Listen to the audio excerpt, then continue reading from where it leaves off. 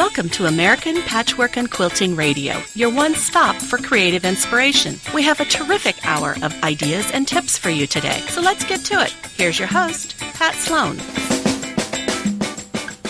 Welcome to American Patchwork and Quilting's talk show. I'm your host, Pat Sloan.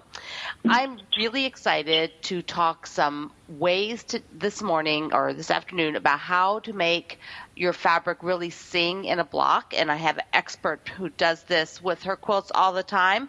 Toby Liszko is an author, designer. She's a regular contributor to the American Patchwork and Family magazines, besides lots of other places. So you will have seen her work, and Toby's new book called Kaleido Stars is fabulous. Toby, thanks for being here.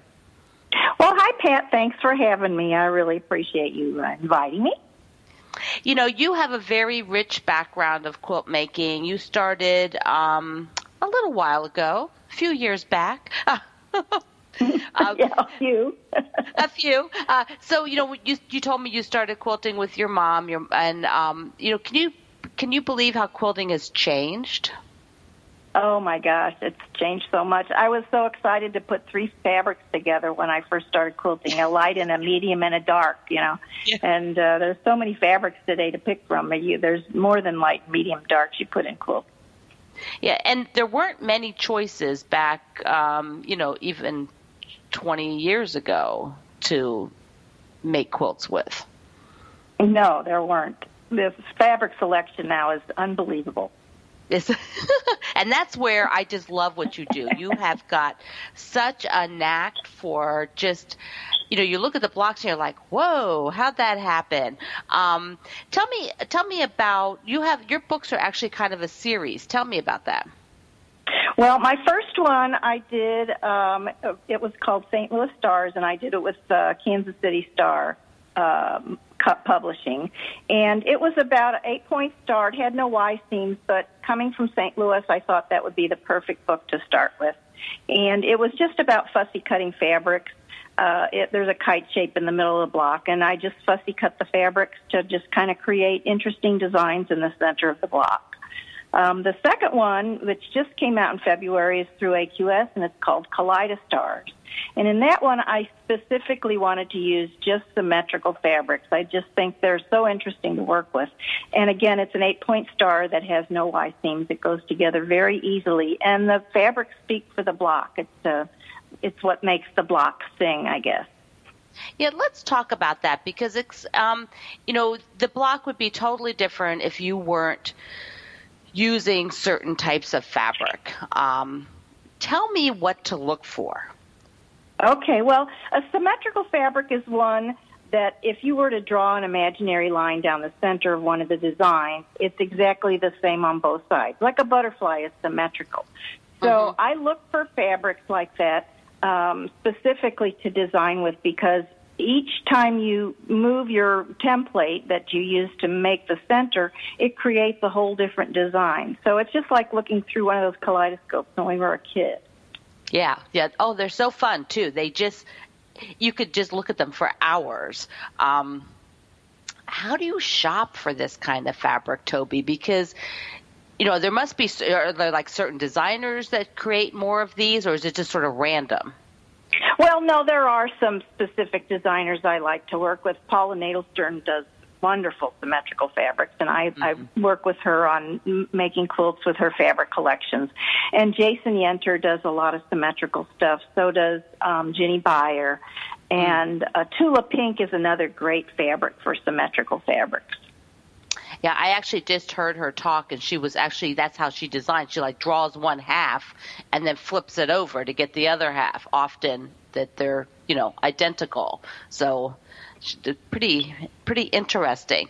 Now, when you're looking, should the patterns be small? Should they be big? Does it matter for this type of thing? Well, I have different size templates. So I have a large block that's a 17-inch block. So I want to have a pretty big design to put in that. Otherwise, if it's too small, it gets lost in that diamond shape in the center. But I also have a 13-inch and a 6.5-inch template. So you can use different scale prints for each one of those different size templates. It's usually just sometimes I take the template along to see what it's going to fit, how it's going to fit with that fabric, just so I can see the scale of it with my design. Ah, so what is this no Y seam thing that you have going on? Well, I don't mind doing Y seams, but I know there are a lot of people that hate Y seams. And so I picked these stars that are pieced in sections. The St. Louis star was pieced in eighths, and then you just sew the eighths together to fourths and halves, and and it's the same thing with the Kaleidostar. It's pieced in eighths. The pieces fit together like a puzzle. You press a certain direction, everything kind of fits together. The templates are made so there's no guesswork. All the little corners are cut off, and it just fits together so easily, especially when you use templates to make it a lot more accurate. Now, how many different fabrics will you put into one of your Kaleidostar quilts? Well, I've used one. You can use as many as you want. You can use different ones in each block. But I've in the book I have using 1, 2, or 3 different symmetrical fabrics. And there's different ways you can turn the fabrics in the center of the block, even with one fabric, to create different designs. And you can use 2 different places on the fabric to cut out to create, 4 and 4 in the center of the block. So you can play with symmetrical fabrics in different ways to create different kinds of effects. That's the fun of it. Yes, I know. That is the fun. Do you have a little trick for how to envision it without cutting up the fabric? Well, I do use a set of mirrors. Marty Michelle makes a great set of mirrors. They're 6 inches square, and they're just taped together like with duct tape or something. And I set them at the angle that I'm going to look at. Like the stars are at a 45-degree angle, so I set my mirror with a little piece of tape at that 45-degree angle. And then I can move it up and down the center of that symmetrical design, and each time I move it, it's going to show a different look. And so it's kind of fun. I do have a video with AQS. It's on my Kaleidostars class, based on my book, and it shows in the class how to use the mirrors to find all those little neat designs in your fabrics. Oh, that's really great, Toby. Where is those classes at? They're online, right? Yeah, they're online. It's called iQuilt through AQS. Okay, fair. And do you also teach this in person? Oh, yeah, I teach. This is one of my favorite classes to teach, because when people take it, they feel like they're creating something that's unique. They're not just making a copy of my quilt, because it's easy to just make somebody else's quilt. But the fabrics they pick and the designs they put together, when they leave class, they want to go home and finish it because they're creating their own unique design. Yeah. I want to pop in a fun question for you here, because, I like to find out about people's stuff, So what is your oldest sewing basket? Do you have any old ones? Well, I started sewing when I was 11. My mother's a home ec teacher, so I have a feeling that it's about 47 years old or something like that. It might be 50 years old. I don't know. But I still have some old snaps in there, I think, from clothes I used to make. But since I started quilting, I don't make clothes anymore. Right. I don't either. That's like, I've tried a little bit here and there, but not lately. Now, I want to have you tell a story about entering your first quilt in a show, because you do competition quilts. You like to enter into the shows. When the very first time you entered a quilt into a show, what happened? Well, actually, the first quilt I entered, it was in the Hoffman Challenge show in 1998. And it was accepted back then. And the following year, I won a second place prize. But after that, I just started entering shows all the time because I just thought it was fun. Yeah. So, and actually, my first one was a fussy cut that I entered in Hoffman Challenge, was a fussy cut nosegay pattern. But my biggest accomplishment was in 2005 when I entered a quilt into the AQS show in Paducah, Kentucky. It was called Celestial Stars, and it was also fussy cut. And I got a first place prize ribbon on that. So I'm very thrilled about that quilt. It's my pride and joy. Oh my gosh! So were you surprised when you heard you'd gotten a first place? Oh, yeah, I was working. My background's in special education, so I was working full-time in my job, and a friend of mine went in early, and she called me, and she said, "Oh, you won a prize." I was so excited. I said, "What did I win?" She said, "You won second place." I said, "Oh, wonderful." I was so excited just to have it in the show. And then she teased me, and she said, "No, you didn't."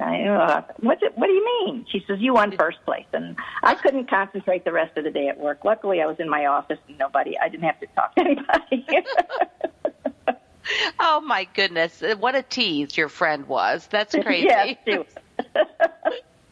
Oh, gosh. So, Toby, you do a lot of teaching, and you have, the class online, but you also have videos. And what is one of the ones that a lot of people like to watch of your videos? Well, I think the best video to watch is my 1/4-inch seam allowance. And when I teach classes, I always tell people that there's the mysterious scant 1/4-inch. Nobody really knows what that is because it's not really a mathematical measurement. And if you ever do exchange blocks, everybody's block is a different size. So nobody knows what that scant 1/4-inch is. So in my video, it's through AQS, I show how to get an accurate 1/4-inch. I have a little bitty seam guide that I designed. It has a hole in it, 1/4 of an inch. And you put your needle, move the needle all the way to the right because I want to see the edge of my fabric and outside of my foot because I never knew where it was when it was under the foot.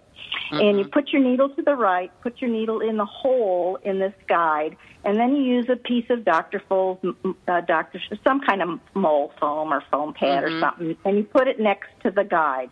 And so every time I sew, if the edge of my fabric is touching that guide, it's going to be exactly 1/4 of an inch, and all my blocks are going to end up the size I want them to end up. It's a great video. Everybody has to go out and check it out. Toby, this has been so much fun. I've really enjoyed it. I know. It goes fast, doesn't it? Let me give your website. People can find you at gatewayquiltsandstuff.com, where you write and have all the different things that you do. Yeah, I appreciate that. So we are going to take a break, and when we come back, we're going to talk about very colorful quilts with Sharon McConnell of Color Girl. So it's going to be a lot of wonderful, fun things today here at my talk show.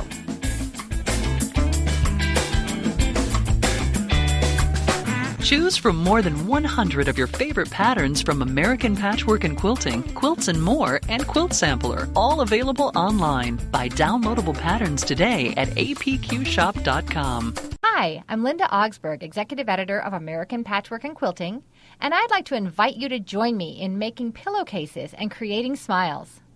For people who love to sew or quilt, it's so easy to lift spirits and bring smiles to hospitalized kids, homeless families, and others in need. Simply join American Patchwork and Quilting Magazine's 1 Million Pillowcase Challenge. Make 1, 2, or many more pillowcases and donate them in your local community. You'll create just as many smiles. Join the movement today. Find complete details, download free patterns, and record your donations online at allpeoplequilt.com/million pillowcases. Quilt along with us in 2016. Join our 3rd annual Quilt Along by making a quilt, a 1-block pillow, or all 4 projects featuring plus-sign designs. Visit allpeoplequilt.com/quiltalong for a list of participating bloggers and designers, and to see photos of what staff members and other readers are sewing. Share your photos on social media using the hashtag APQQuiltalong to join the fun.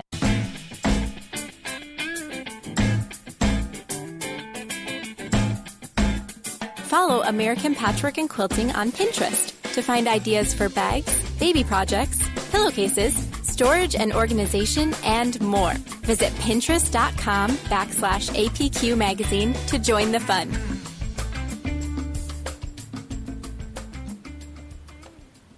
Welcome back to American Patchwork and Quilting's talk show. I'm your host, Pat Sloan, and this is brought to you by Moda Fabrics. If you are out reading their articles on blog.moda modafabrics.com. You can find all kinds of inspirations, and they show you – what I really like lately is how they're always showing you how the different lines work together so that you get this sort of vibe that, nothing has to be sort of stuck in one place. When you're working with Moda Fabrics, you can cross over this designer, that designer, their basics, and I love when they show that. This is a very fabric-focused show today because we're talking sort of deep dive onto how fabric works, and Sharon McConnell of Color Girl is a perfect one to be talking to. Her quilts just sing with color. She is expert at putting things together, fabrics together that I just love, and we are going to learn some more.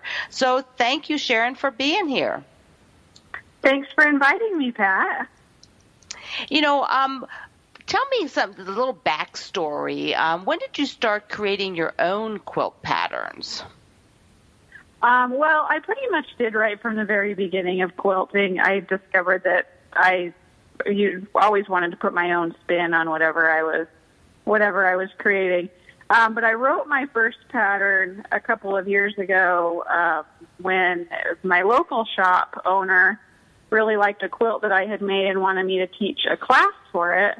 Mm-hmm. But since I had created it, there wasn't a pattern. So I created a pattern and taught the class. And that was fun, and it was exciting to share my own designs and see what people did with them. And kind of everything went from there. And now I've written lots and lots of patterns. Oh, yeah, you have. And they're gorgeous. I just love how you combine your fabrics. I could just keep looking at them and say, okay, now this is how she put that next to that, and it's just so neat. Describe a little bit about how, sort of your style of getting ready to make a quilt, because your fabric combos are so awesome. How do you go about doing that? Well, I think I'm a little bit unique in that I don't buy fabric for a specific project. I tend to collect fabric. And put it in groups. I know everybody says I collect fabric rather than stash or hoard or anything. Yeah. But so I have different bins in my sewing room or my stash, and if I find if I'm out shopping and I find a print that I really like, I might start with that and then just start one of my collections. And from shop to shop or, here and there, I'll pick up a piece that kind of goes with that group and throw it in that bin. And they collect for a little while. And then if there's something in my sketchbook that I decide I really want to make, then I'll go to one of those bins and say, okay, this fabric is going to go for this quilt.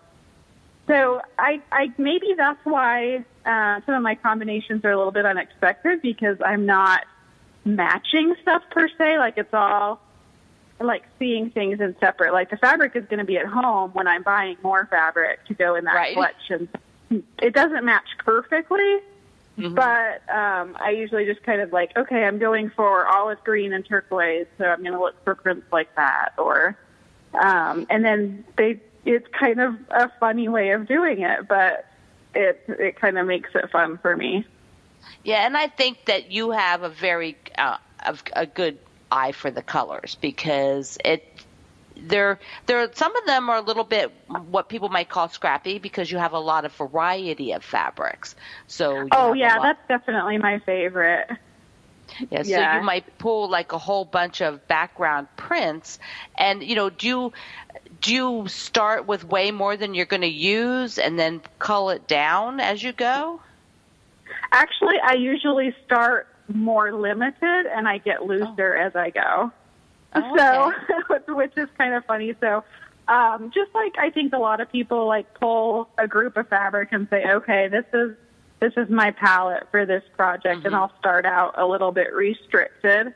And then as I'm making blocks or components of blocks, I'll think, I'm just going to throw this one in there. Or let's add a little bit of this. So I've noticed that for quilts that I make fairly quickly, they're a lot more restrained than quilts that I work on over, that I pick up and put down over a long period of time, because I tend to start throwing more at it. Ah, yeah, and that's the fun part. You also use a lot of, well, I can use the word fun again, a lot of fun fabrics. Like you have fabrics with images and these different things in them. And you had written about, how that creates texture and how that makes a quilt more interesting. What can you help somebody with? You got like some tips to help somebody who wants to put, these fun fabrics in, but is unsure how to make it look good? Well, I think one way to start, if you're really intimidated by it, is to maybe choose something like a focus fabric, which is a print that has a lot of colors and pattern, and then use that as a springboard for choosing more tone-on-tone prints or solids that kind of coordinate with that. And I think the more you mix and kind of take the attitude of anything goes, the more, and then you see how that looks, the more confident you get. My mom is an amazing quilter. She's kind of what got me going on it. And she's super fearless about putting anything together. Yeah. And her quilts are fabulous. Like, I look at them and I just think, oh my gosh, I never would have put those fabrics together, but I love how this looks. So, and, she pretty much just is like anything goes. One thing she said to me once was like, if you're looking at fabrics and colors and you think something doesn't go, just add more of it. Yeah. And I think, that actually is like, especially if you're going for a scrappy look and you think, this color just isn't quite right. But if you add more of it, or maybe add some within the same kind of family or tonal range, then it kind of balances it out and you end up with that kind of eclectic look.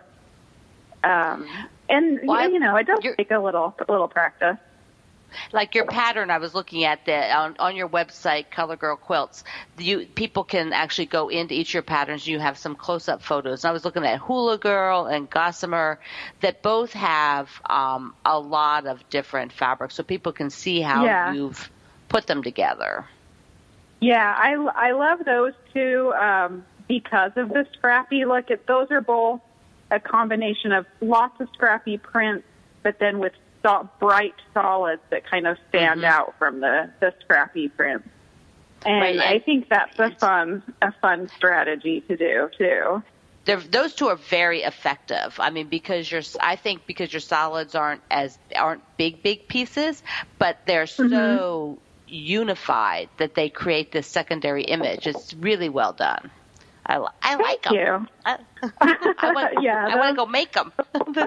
Yeah, those are two fun ones. Hula Girl is the first pattern that I've done that I released that involves the paper foundation piecing, which I know it seems like that's something that you either love it or hate it. But I personally think paper foundation piecing is really fun. But the Hula Girl pattern is a great introduction to that for somebody who's not sure if that's something that they like, or if they want to just try and learn it, because it looks kind of intricate and difficult, but the piecing is actually really simple. So I think a lot of my quilts are like that. The people look at them and they're like, yeah, that looks really hard. Yeah. And they're not as much as they look. They're not as difficult as they look. So that's one of my secrets. You also told me a fun story, Sharon, that I'd love for you to share about how you met your best quilting friend. Oh my gosh, this is amazing. So I have a little boy who's 10 now, but when he was in kindergarten, he was in the same class with a boy that he made friends with, and we had him over for his birthday party. And his mom came and saw my quilts, and she said, oh, man, I would love to learn how to do that because my older son is going to graduate from high school. I'd love to make him a T-shirt quilt. And, if we're, as quilters, you always, hear people are like, oh, I would love to know how to do that. But most people don't really follow through, or, it's kind of wishful. But we actually did. We had a standing Sunday sewing date for, a year. Where I taught her, she had never sewn, she'd never used a rotary cutter, never done anything, at all. So we went shopping to buy, like all the basic stuff that she needed and got started. And every Sunday morning, she would, well, at that time she didn't have a sewing machine, so she came over to my house and would use one of mine. And we made that quilt start to finish, and she was totally hooked. So we keep going with our Sunday. Sometimes it's Saturday now with kids and activities and doing stuff, but as much as we can. But now we're also just like fabulous friends, and so it's a pretty amazing, I think, just how Chance would have it. What's her name? What's her first name? Her name is Risa. Say wave to her. Hey. Yes, hey Risa. Yes. And you just never know. You never know when you teach somebody else a skill. Oh, I know. Yeah, and so we, share fabric, and I pass along a lot of my magazines when I'm finished with them. So she loves that inspiration, and she's just told me yesterday that she wants to try curved piecing. So we're gonna, which of course is my favorite thing. Yes. So she's like, okay, yeah, we're going to do curved piecing. That'll be awesome. Well, we have about 30 seconds, Sharon. I want to tell people that they can find many of your designs in our Quilts and More magazines. So, you're teaching also like locally right now, but you're looking to expand later. Yeah, I mean, I would love to do more. We'll kind of see where that goes. I teach at a local shop called Quilt Beginnings, and I'm doing a few trunk shows around the country for shops that are interested in displaying my quilts that go with my pattern. So that's kind of exciting and fun to see them popping up. Well, thank you, Sharon, for being here. Thank you for the invitation. It's great, Pat. Bye. Bye. Boost your sewing skills from start to finish with daily tips from the editors of American Patchwork and Quilting. Visit tips.allpeoplequilt.com for inspiration.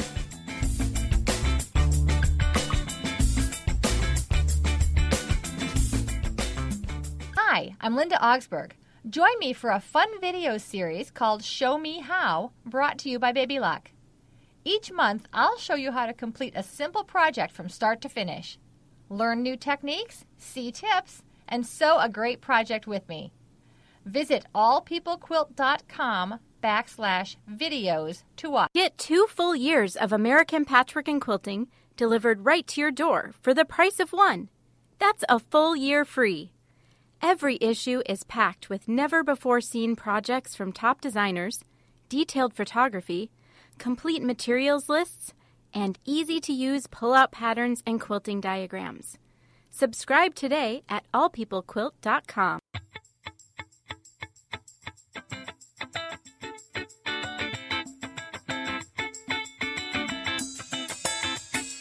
Take an ultimate shop hop tour of 11 top quilt shops. You'll find them all in the current issue of Quilt Sampler, available now at your local quilt shop or on newsstands.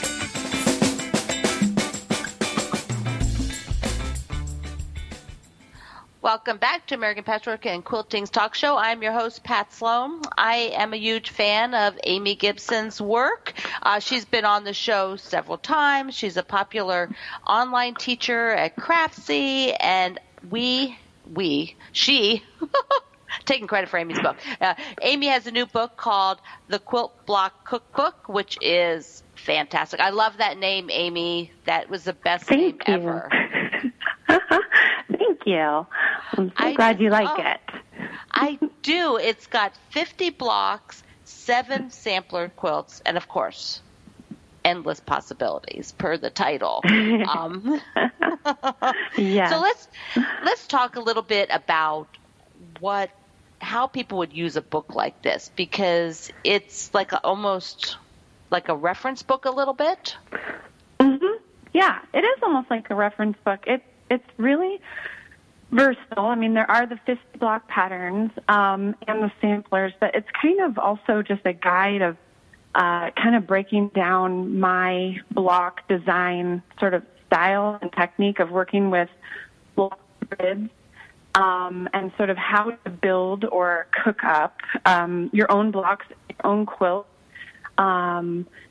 included really extensive cutting measurements for all of the units in the book in 6 different sizes. So you can, and just use it as a reference book for even a project that's not a sampler block or not even a block from the book. If you're just making something up on your own, you can refer back to, I can't remember, 75 units. Well, that's really wild because, the fact that they're units, so they're like these small parts that you assemble to create unique blocks. Exactly. Yeah. Yeah. It's just one of, a zillion ways that blocks are put together, but I just love working with grids. When I make blocks, it just sort of makes sense, in my head, and that's how I've always approached them. And so that's kind of the approach that I took in the book to sort of empower people to, take control of that grid and use it as a starting place for plugging blocks in and kind of making up, cooking up your own designs, or, making the 50 blocks in the book or one of the quilts, or use blocks that you already have and plug them into one of the samplers. There's tons of different ways to use it, and that's kind of what I love about it. It's just a really helpful resource. So I'm so excited that it's finally out. Oh my gosh! I want to sort of talk through one of them just visually. Starboard, because describe how you lay out the you have a first page which has on this one pie crust and blueberries besides the block. But Starboard has actually how many units? There's 3, I think, unique units. I think it's a 3x3. I'm opening up my copy here. Yeah, I think. Oh, here we are. Yes, so it's a 3x3 unit. So essentially, what we would call like a 9 patch, 9 equal units. Yes, so that's in the 3x3 grid. So basically, like if someone took this, Amy, and they decided, well, instead of the square in the square kind of, or the economy block or whatever you call it in the middle, they could take another unit from the book. Exactly. Yeah. They could sub in any other unit from the book into any spot in any of the blocks. So, I kind of demonstrate this in the intro. In the corners, you could simply, if the units that I have in the pattern in the book have curves and you're not into curves, or they're applique petals and, you don't have the zigzag stitch, or you don't feel like doing applique, you can totally sub them out with anything else. All of the units fit, because I have sizing in there for every size. So you can just sub things in and kind of customize it to what you like, or techniques that are easier or, just more enjoyable for you. It's really kind of a playbook. Yeah. Sort of, you know what I mean? Sort of I want to empower people to start having some fun making things up on their own with this sort of concept of the unit style block. So, well, you've always done very creative blocks. Ever since I started, met you and saw your work, you always have things that are just not, you take like something traditional, but it's got an extra bit to it, or an extra unit, or way it's done. How do you think that up, Amy? It's a gift. It's all play. I work with the EQ a lot, the software, so that's really helpful because I can really just fiddle lines, which is a really quick, really easy. But you're right. I do usually start with a traditional kind of inspiration. That's typically kind of where I start, and then I just kind of go from there. Like, what can I change? How can I sort of make this more dynamic, or make it more modern, or, make it a little bit cleaner looking? It's all just play, and then after a while, I just eventually stumble onto a design that kind of pops, off the screen at me. I'm like, oh, yes, that's it. Yes, so, that's it. Just play. Now, you do a lot of what I would call samplers. This one is the same way. I do. So when you're doing the samplers, are you envisioning where or how the blocks will be laid out as you're sort of designing, or does that come like at the end for you after you have them? Then a layout comes later. Right. Usually it comes at the end for me. I usually and I don't exactly know why that is. I don't know if it's because it makes just more sense, or just because I dive in and start doing the blocks immediately, and then the layout usually comes afterwards, just because, I don't know, over the course of making the blocks, I might change my mind of what layout I want. And so, and sometimes I just literally lay them out, just it's really organic, I kind of just see how they look after I've made them, They'll tell me how they want to be want to be arranged, So tell me about some of the layouts in the book, because they're all very creative. Do they all use the same number of final blocks? They don't. They all use different numbers of blocks, which I kind of did on purpose, because some have 12, which is great for like a year-long sampler. Some of them have 16. One of the quilts, the largest one actually, it's called Full Scale, it only has 6 blocks. It's this huge quilt. I can't remember if it's like 100 and, let's see, how big is this one? 96 by 120. So it's this really big bed-sized quilt, and it has a lot of solids in it. It has this really cool geometric design with a ton of negative shapes, but just 6 blocks. I mean, you could take, like, everybody has 6 blocks. I just haven't done anything with. So I kind of was trying to push the limits a little bit. How far could we, make the most of the blocks? You know what I mean? Kind of get a lot of, bang for your buck kind of. So, yeah, some of them are kind of crazy, and some of them are more traditional, but... When you were doing those layouts, Amy, did you have one where you were like, wow, that's like my new favorite layout after you did it? Because they're all really unique. Yeah, they are. I don't know. I love them all so much in different ways. There's one called Off. You're not allowed to say that. You have to pick one. That's all. I know. They're so different. And, they were a lot of fun to make. I think Off the Grill. I was thinking food. No, Off the Grill has a navy background and kind of those bright sort of neon sashing strips that are coming out. Because, I don't know, it feels unexpected to me. It's my, the sashing and cornerstones kind of layout, but off-center, so it's asymmetrical, and the colors are kind of funky, like unexpected, and I don't know, it just feels, I like it. It's I like the it perfect too. combo I like of, like, it too. It's very stunning. It's sort of like, wow, that's cool. Yeah. Yeah, just interesting. Yeah. So, this is out. This is published now, right? Because you were doing a blog tour also, or book tour, rather. Yes, right. Yeah, we just wrapped that up. So the book is out. It's in stores and online. So, yeah, it's out. People can get it. And, I've been seeing a lot of really fun things popping up on Instagram. People already starting. I've had some people, like the first week it came out, they had like an entire sampler done with all the blocks. I'm like, you guys are so fast, So, oh, my gosh. What hashtag are people using? So. We're using the Quilt Block Cookbook as hashtag, so everybody can tag their stuff, and then we can also check out the quilty photos. Yes. Yeah. I mean, really I love fun. Seeing what other people do when you have something like this that is so. It's a little bit more creative because people, you're teaching them how to really design by moving things around, but you've given them the building blocks.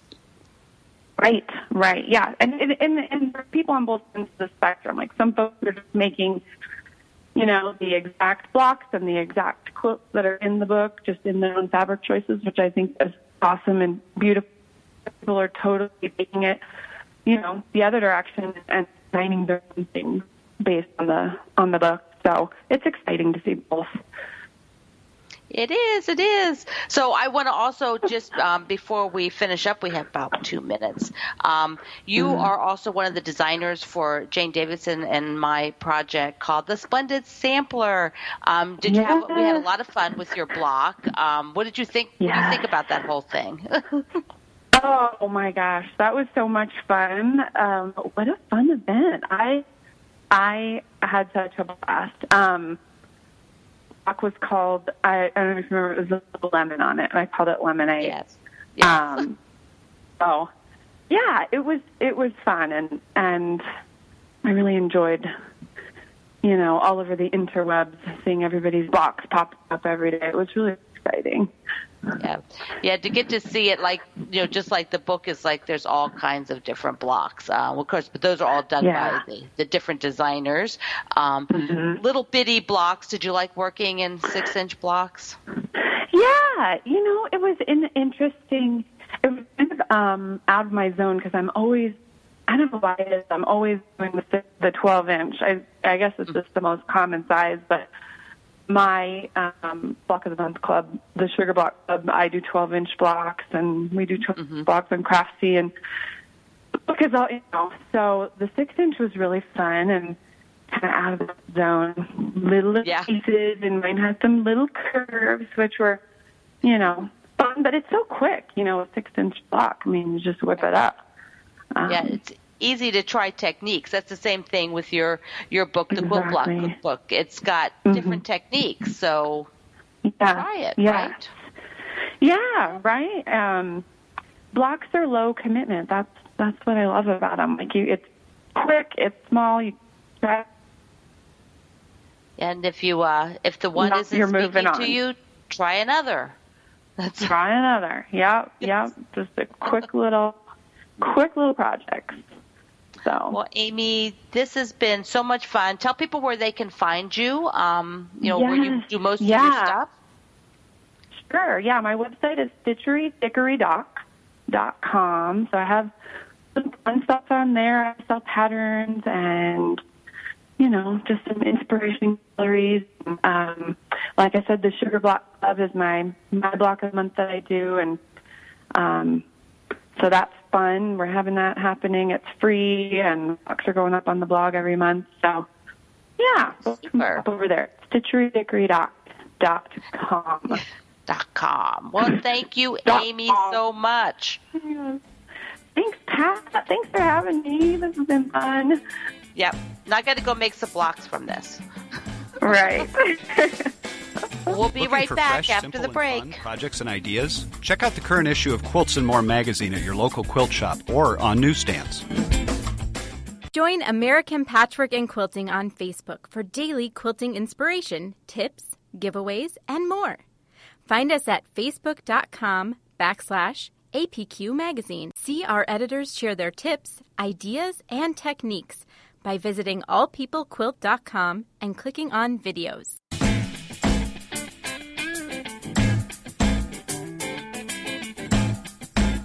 See what other quilters are up to on the American Patchwork and Quilting page on Facebook.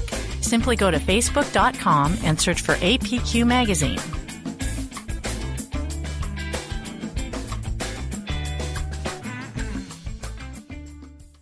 Welcome back to American Patchwork and Quilting's talk show. I'm your host, Pat Sloan, and just as I promised, I have Jennifer Keltner back to talk to me about behind the scenes of book publishing. Jennifer is the publisher and chief visionary officer of Martingale Books, and we are going to learn all the secrets today. Jennifer, thanks for coming back on. You're welcome. Thanks for having me, Pat. When I've done a lot of books, and you're my publisher for my books, and so there is a lot that goes on that most people have no idea, which is fine. They buy the gorgeous finished book, but there's just so many steps. How do we start? How do we start to explain that? Well, I think from my perspective, I like to think that books are sort of magic. It is kind of like that secret sauce that people enjoy, but they don't know what goes into it. But I think really at Martingale, we try to think about books as being the dream, the escape, the stories we tell ourselves about the quilts we want to make. We don't always buy a book thinking, I'm going to sit down tonight and make this quilt. Sometimes we buy a book because we want to look at the photographs and we imagine that it's something we'll make for a grandchild that we may not have yet, or we're going to make quilts for all of our kids and we're going to have a quilt on every bed in our house, and these are the quilts we're going to make someday. But it's not always about just making a finished project tonight necessarily. So we try to keep that in mind as we package projects to put together in a book. And then I think the other thing that makes a book magic is really that you get that author's voice. You get to take them home with you, and you get inside their head and find out how they do what they do and how they piece and what their tips and tricks are to make you a better quilter. And it's important to have both of those things, sort of the dream and the how-to, together in a book to create that magic. You know, I thought we'd just do it sort of in like order of the kind of big things that happen. You know, try to pack it into like 10 minutes. So when the concept starts, you know, there are so many different types of designers out there. How does a concept get started at your end as the publisher? Right. There are really two parts to that. For us, I'm always looking at the mix on our publishing schedule, which is our upcoming list of books, both by author and by topic. And we need a balance of inspiration and ideas versus projects and techniques. Ultimately, the authors themselves or the designers have to answer the question about what is the book about, you know, why are they the one to write it, what makes it compelling. But we can help them as their publisher to differentiate that idea from others in the marketplace and really shape the narrative for the book. So the proposal process is really a team of editorial, marketing, and sales, and all parts of that, from our perspective, need to buy into the idea before we add a book to our pub schedule. Yeah. So once you decide that, you know, somebody sent in a proposal from your website, which they can find all the details there about how to do that, then you have read it. What happens after you decide, yes, we want to go to the next step? So we have two acquisitions editors on staff that help authors from the time their concept goes through proposal to the point where they complete a manuscript, and they actually write all the parts of the book. They make the quilts, or they have a team of people working with them to make the quilts and finish them. And then at turn-in, that author transitions to our editorial and design content team, and those are the people who will turn that manuscript into a book by creating a book layout for it and by deciding how the tips and extras in the book are going to be featured and the order of the book and sort of the pacing as you go through it. If you have listeners who are interested in finding out about book proposal guidelines, if they have an idea for a book they'd like to submit, if they go to shopmartingale.com, along the bottom of the home page, there's a help and information line that you can click on, and there you'll find all the information and details on submitting a book proposal.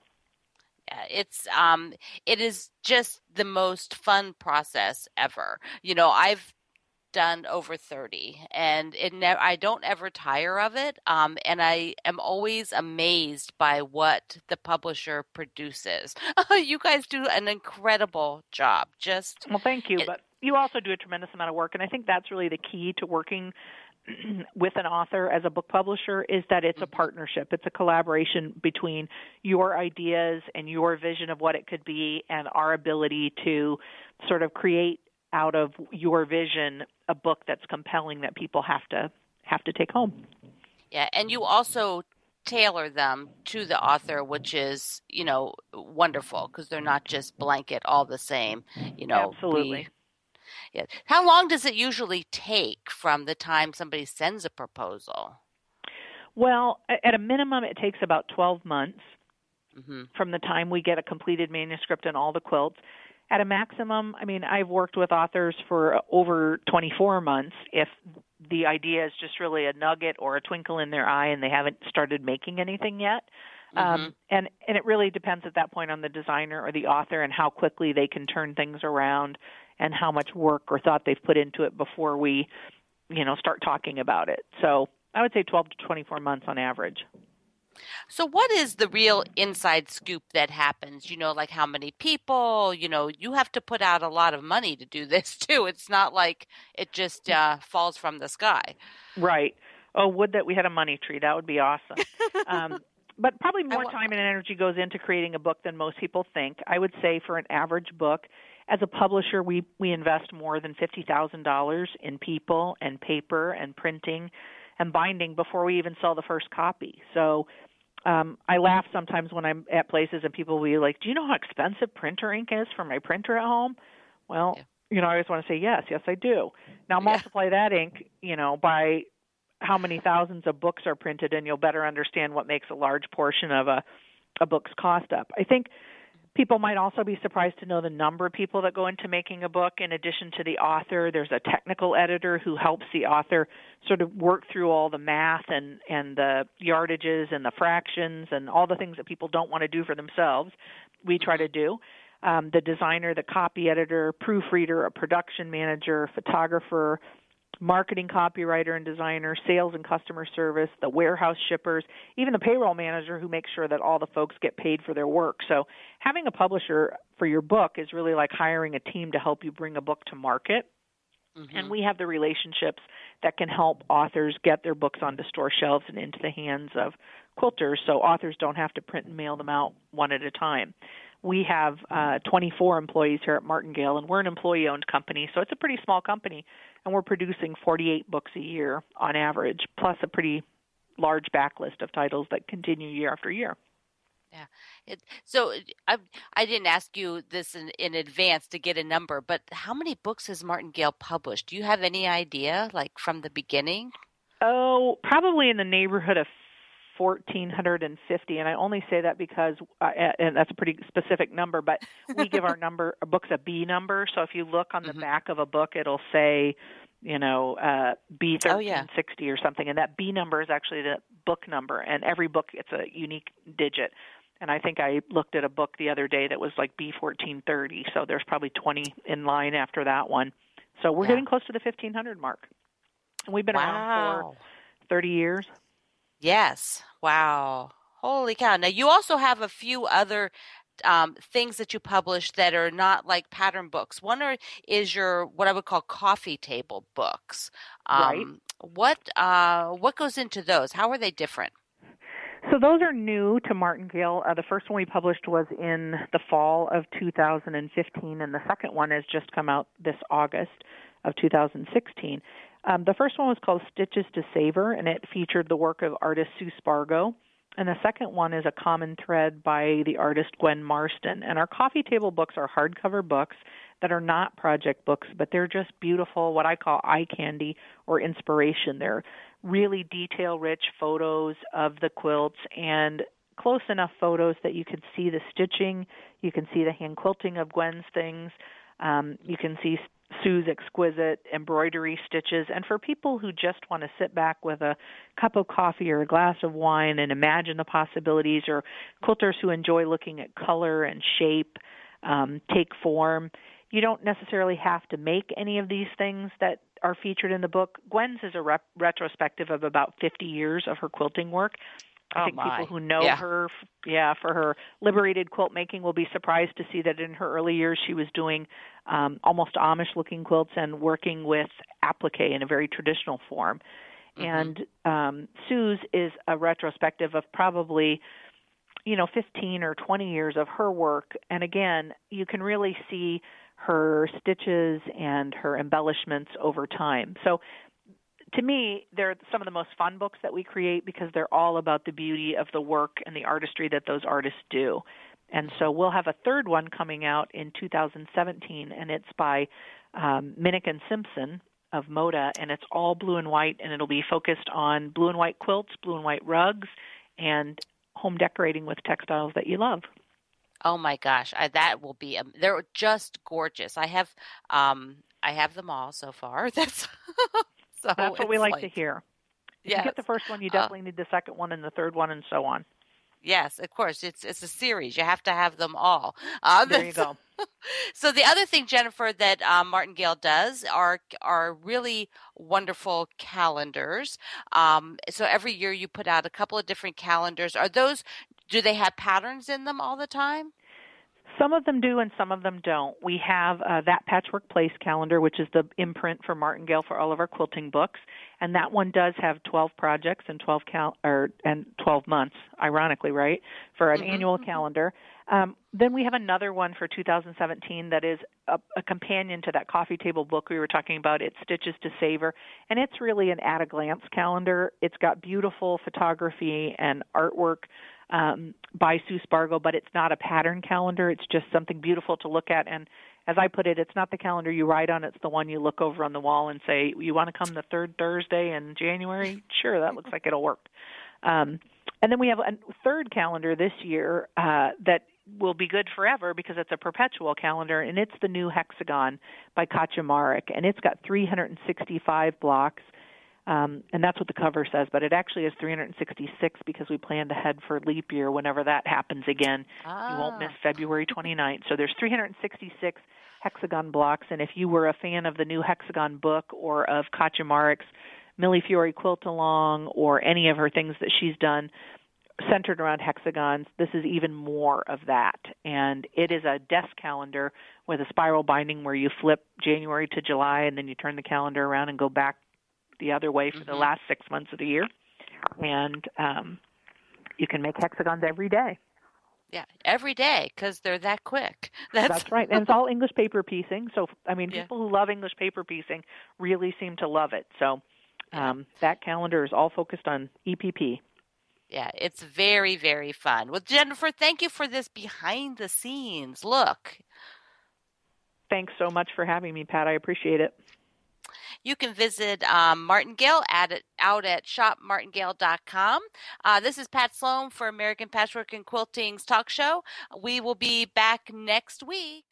It's the Fitness Minute with fitness expert Annette Hammond. If you are working toward losing weight, or if you want to maintain your current weight, be sure that you're not drinking your daily calories.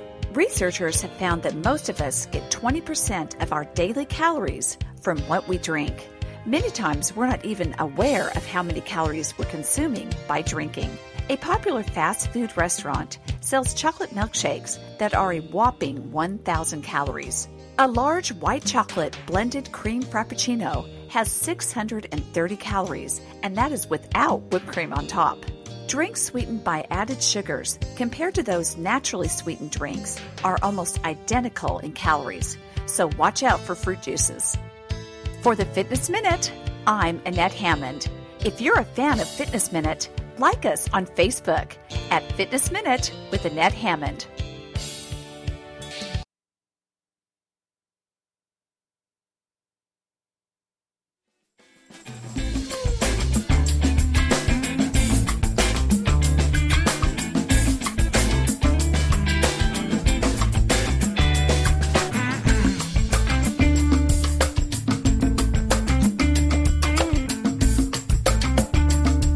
Remember to visit allpeoplequilt.com for more information on topics from today's show, as well as how-to videos, free printable patterns, and additional tips and techniques. Thanks for listening.